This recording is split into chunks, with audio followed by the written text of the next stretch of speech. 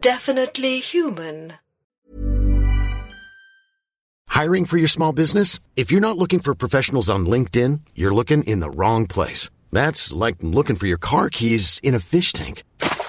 LinkedIn helps you hire professionals you can't find anywhere else, even those who aren't actively searching for a new job but might be open to the perfect role. In a given month, over 70% of LinkedIn users don't even visit other leading job sites. So start looking in the right place. With LinkedIn, you can hire professionals like a professional. Post your free job on linkedin.com/people today. There's never been a faster or easier way to start your weight loss journey than with PlushCare.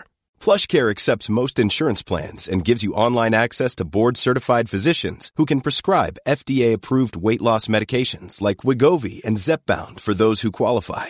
Take charge of your health and speak with a board-certified physician about a weight loss plan that's right for you. Get started today at plushcare.com/weight loss. That's plushcare.com/weight loss. plushcare.com/weight loss.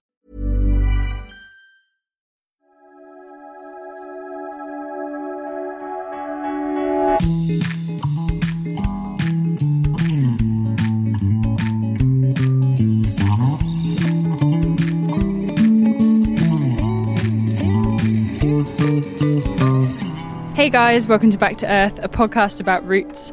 I'm Charlie May. This is episode 26. It's summer, and today is filled with excitement because we have metal detectorists on our land. They used to come every year, but because of the pandemic, they haven't been able to come for the last couple of years. So today's really exciting, and I'm looking forward to catching up with Steph, who runs the local detectorists group.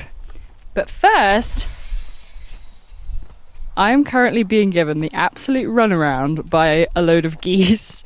I've been coming down most mornings and finding one of our wheat fields absolutely full of geese. And it's 6:30 a.m. on a Sunday morning, and I thought, because we live right next to a road, I thought I could get some better audio sounds if I came down really early. And of course I've come down and the fields are empty and I don't know where the geese are. I thought that the geese slept in our fields overnight, but they clearly don't. They clearly sleep somewhere else and then fly in for breakfast, because just as I got to the other side of the field, I can see that there's a herd of geese, a flock of geese. They've just landed in the other side. So I'm going to walk across and see if I can get them. I'm just going to climb this gateway. I can see more Canada geese arriving. They're all flying in. Oh, they're flying in V formation. I love that they have their own little groups, which they fly in, and then they all hang out together. Oh, I can see them over the other field as well. Oh my goodness. They're so noisy. They make a proper racket and just honking. Honk, honk, honk. You kind of hear them in the distance now. I'm just walking up, about to be hit in the face with the sun. Oh, can you hear them? It's almost like they sort of honk as they fly in to say, like, morning, morning, morning. And then they all land to have their breakfast. Little goose community. There must be about, I don't know, hundreds. I'm looking at hundreds of geese. So I'm currently stood just a few metres away from the geese, maybe like 15, 20 metres away. The sun is casting a really long shadow of my body across the Herish field. Which Herish means cut crop. So at the moment it's sort of very sticky, straw-like. There you go, you can hear my boot, my welly boot against it. But the geese are so pretty. They've got the white face with the black neck and the grey wings, and the way that they're sort of like gingerly picking their way across the Herish field, you know, watching where they step in between the stubble. I wanted to come down early because this field is going to be where the metal detectorists are later, so I'll be coming back down to talk to them. So these guys won't be able to be here when they're sort of digging up the ground trying to find treasures. So they're only here for such a short amount of time, and then they're going to migrate elsewhere. I think they're only here because they obviously enjoy the freshly cut wheat field. It's like they sort of come for a holiday and then on to their next destination. And they bring all their friends and family with them, and next year they'll bring their young with them. You know, it's just like every year they get bigger, I suppose, and they join like a bigger and bigger flock. They just look so massive in the field. When you see them from far away, you're like, what on earth is in the field? Oh my god, there's even more! Morning, morning, morning. Fun fact, when geese fly in the air in a V formation, it's called a skein or a skein, S-K-E-I-N. They each take turns to fly in the front, and it's so the ones in the back have an easier time flying. The jet stream that they leave behind them means that it's easier to fly on the wind. I guess the one in the front has the most resistance, and it's the most exhausting. So yeah, I think that's so cool. It's like they each take it in turns to be the one in the front. I guess it's a little bit like Tour de France. Right, I'm going off to have my morning coffee because I haven't even had a coffee yet. I'm just here on Goose Watch, and then I'll be back down for the metal detectorists. Bye, geese. See you later. Catch you on the flip.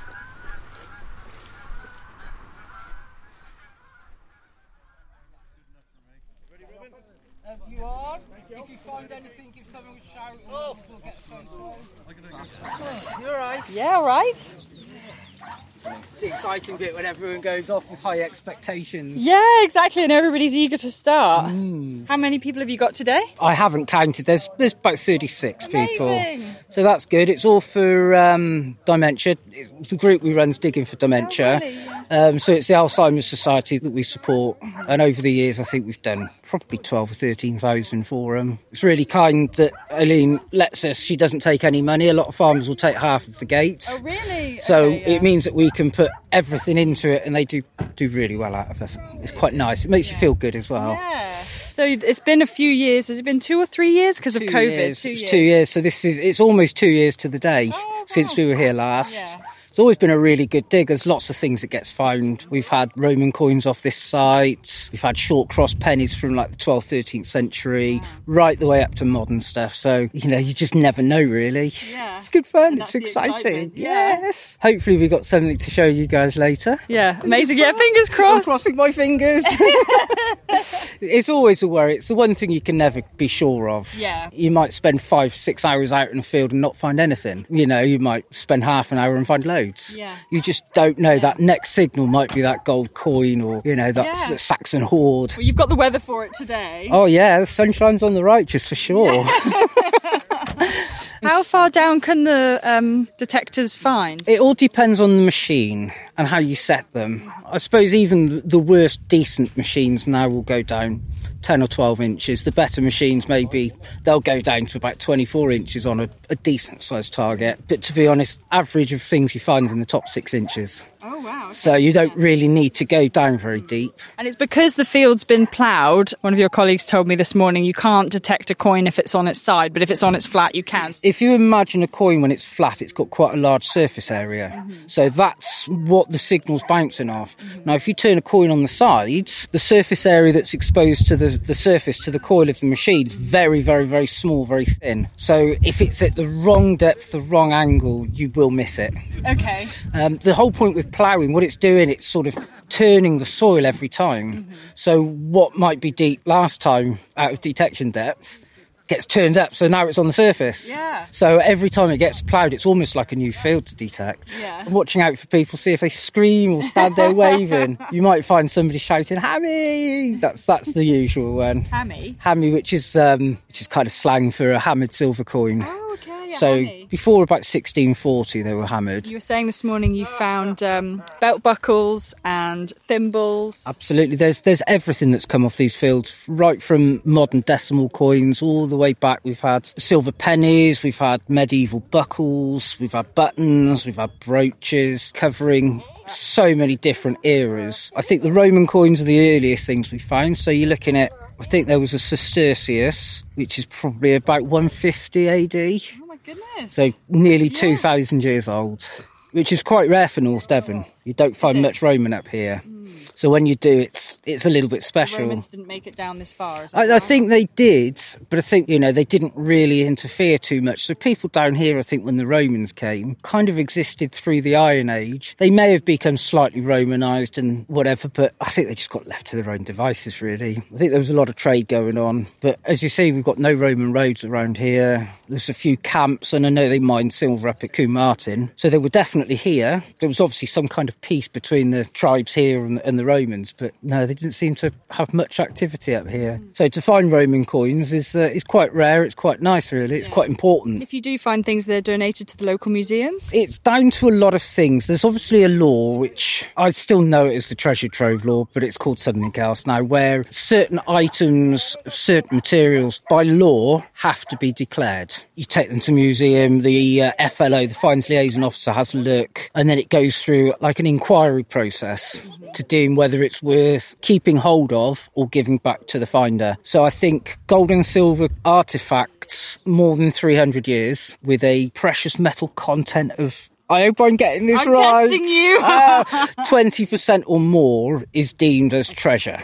Coins, so a collection of coins. So if you find like 2 or 3 coins that are associated in a very small area, it's classed as a hoard. Again, that would be classed as treasure, so that would need to be declared. I've had a hoard of silver pennies from the Edwards, Edward I, Edward II. I think in total there was 40 silver coins found. We've had hoards of Republic Roman coins. Now, the Republic are the earlier ones, so you're looking at before really they got to Britain. And there was a hoard in Dorset that we found over there as well. Talking of artefacts, I found a good few years ago now, which the museum's still got, a series of bronze hoops, which were all in a cluster together. They're probably Bronze Age, but they were a little bit more utilitarian to actually put a use on them.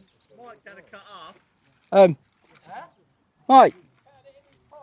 There's a hammered coin found already. Really? Yeah. No way. Well, what they used to do years ago, he's got half of one. Silver coins, when they were hammered, because people used to clip them and steal bits of silver off them, Did they? they tended to work on weight rather than denomination, so they'd weigh it. And if it was slightly out, all they'd do is cut a penny in half and it becomes 2 half pennies. No way. Or they might cut it up into quarters, which is a fourth thing, which is where the word farthing comes from. Okay. Oh my God, I'm learning so much.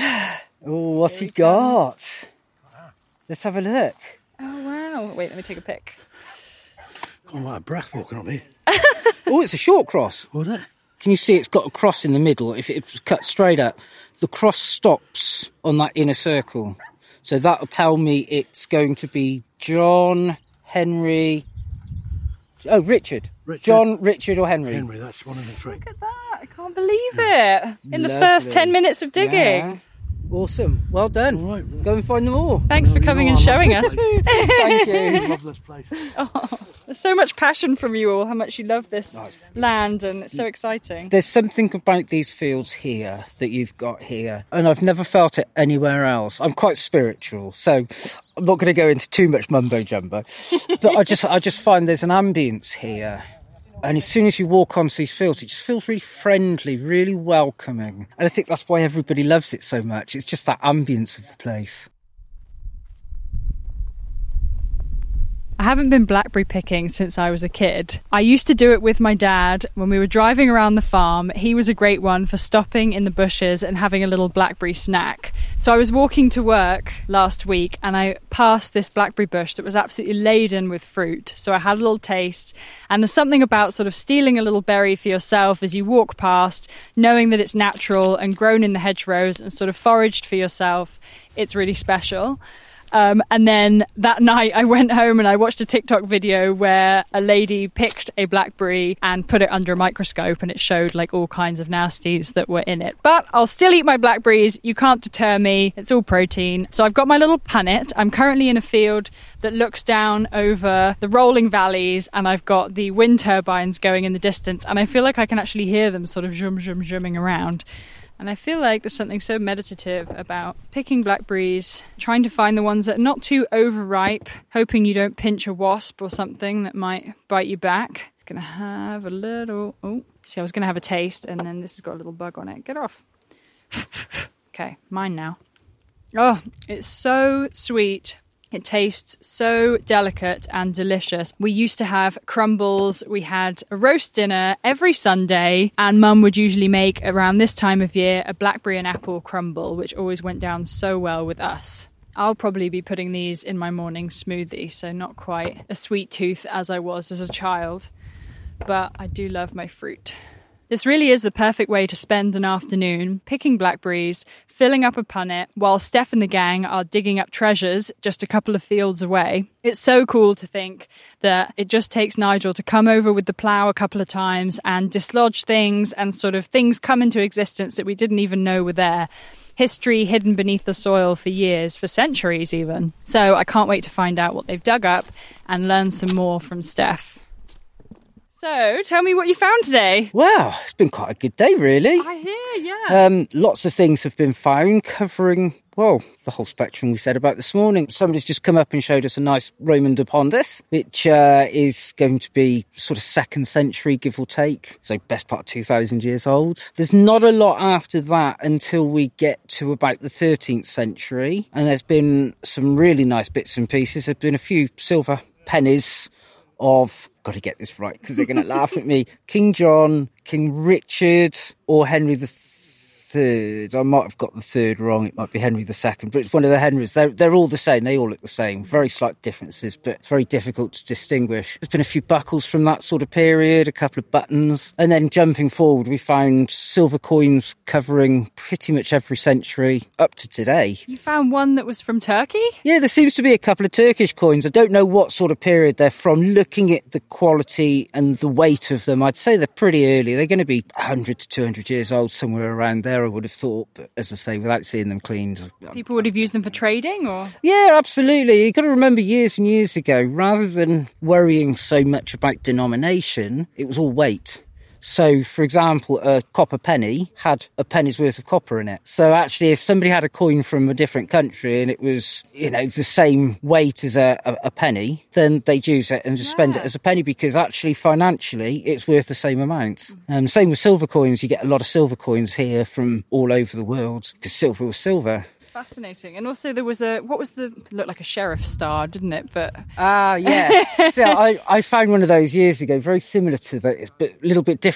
Going back years and years, maybe couple of hundred years ago, they used to reward children. If, for example, there's school and somebody had turned up for school every day for a month, they get an award for regular attendance. That sort of thing was just a motivator for the children, really. You know, it's quite nice. It's social history, isn't it? Yeah. It's just so fascinating, all these little things that have been dropped, and you just gave Mum, or somebody gave Mum a little pendant of something that was on a necklace that broke off. Or... Probably a little Catholic, like a St. Christopher type thing. And the thing that amazes me, we are the first people to see that since that chain broke around that person's neck maybe 250 years ago. It makes my hair stand on end. It gives me such a buzz. It's that social connection with the past, with our past.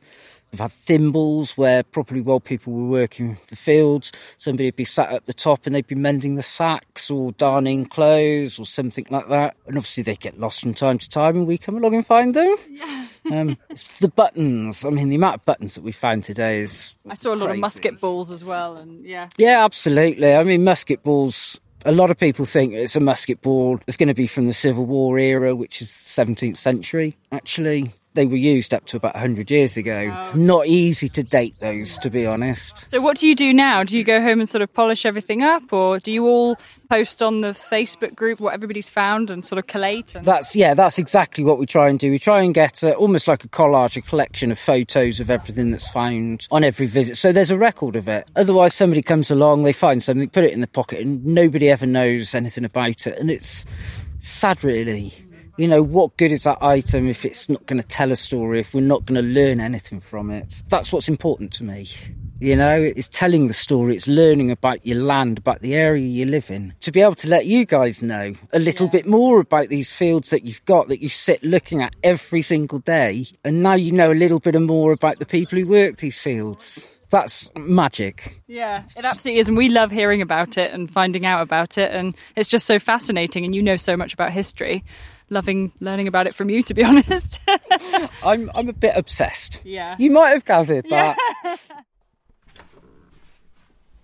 I'm just back from seeing Steph for the metal detectorists, and she gave Mum a little pendant that they found in the field. Mum has a white photo frame with everything that they've found so far. So there are coins, belt buckles, and buttons, I think, all metal, obviously. But the little pendant that they found today, it's sort of a coin and then it's got little spikes on, so sort of north, south, east, west. It looks like it's got kind of a flowery pattern around the outside, like little bows and ribbons. And on the inside, I think it would be someone's initials. So there's a cross. So I guess it's a Christian pendant, and I think the initials are LHS. But I think it's so sweet of Steph and the gang to sort of give Mum little keepsakes of what's come out of our field, and just to hear her today and talk about all the amazing things that they found with such interest and knowledge. So if you guys listen to our mum chat, you will know that I actually lost an earring recently in the chainsawing episode 1 of my gorgeous new pair of hoop earrings that were solid gold. Woe is me. And how funny is it, though, to think that just like this pendant, years from now into the future, hundreds of years, thousands of years into the future, somebody will detect my pendant and pull it up. And they'll be like, could it be? Could it be the earring from the great farmer Charlie May? The lost earring that we knew about from the podcast that we listened to in school. This belongs in a museum. I know what you're thinking. That Charlie May is far too modest. She's funny, she's smart, and she's charming. But she really needs to work on her confidence. I'll try, guys. I'll try. In the meantime, you can follow us on Instagram at Back to Earth Podcast, on Twitter at Back to Earth Pod, and on TikTok at Back to Earth Charlie. Music is by John Day, artwork is by Eric Chow, and this episode was edited by the incredible, if not slightly frazzled, David Knight. Thank you guys, and thank you for listening. And if you're supporting us on Patreon, stay tuned for our after show series, #FarmLife. This week we'll be talking about metal detectorists. Find out more at patreon.com/definitelyhuman. Back to Earth is a Definitely Human production. Okay, bye! Hi, I'm Daniel, founder of Pretty Litter. Cats and cat owners deserve better than any old-fashioned litter. That's why I teamed up with scientists and veterinarians to create Pretty Litter. Its innovative crystal formula has superior odor control and weighs up to 80% less than clay litter. Pretty Litter even monitors health by changing colors to help detect early signs of potential illness. It's the world's smartest kitty litter.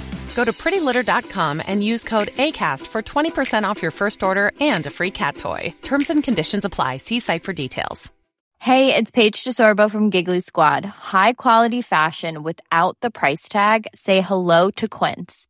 I'm snagging high-end essentials like cozy cashmere sweaters, sleek leather jackets, fine jewelry, and so much more. With Quince being 50 to 80% less than similar brands. And they partner with factories that prioritize safe, ethical, and responsible manufacturing. I love that. Luxury quality within reach. Go to quince.com/style to get free shipping and 365-day returns on your next order. Quince.com/style. Even when we're on a budget, we still deserve nice things. Quince is a place to scoop up stunning high-end goods for 50 to 80% less than similar brands. They have buttery soft cashmere sweaters starting at $50, luxurious Italian leather bags, and so much more. Plus, Quince only works with factories that use safe, ethical, and responsible manufacturing. Get the high-end goods you'll love without the high price tag with Quince. Go to quince.com/style for free shipping and 365-day returns.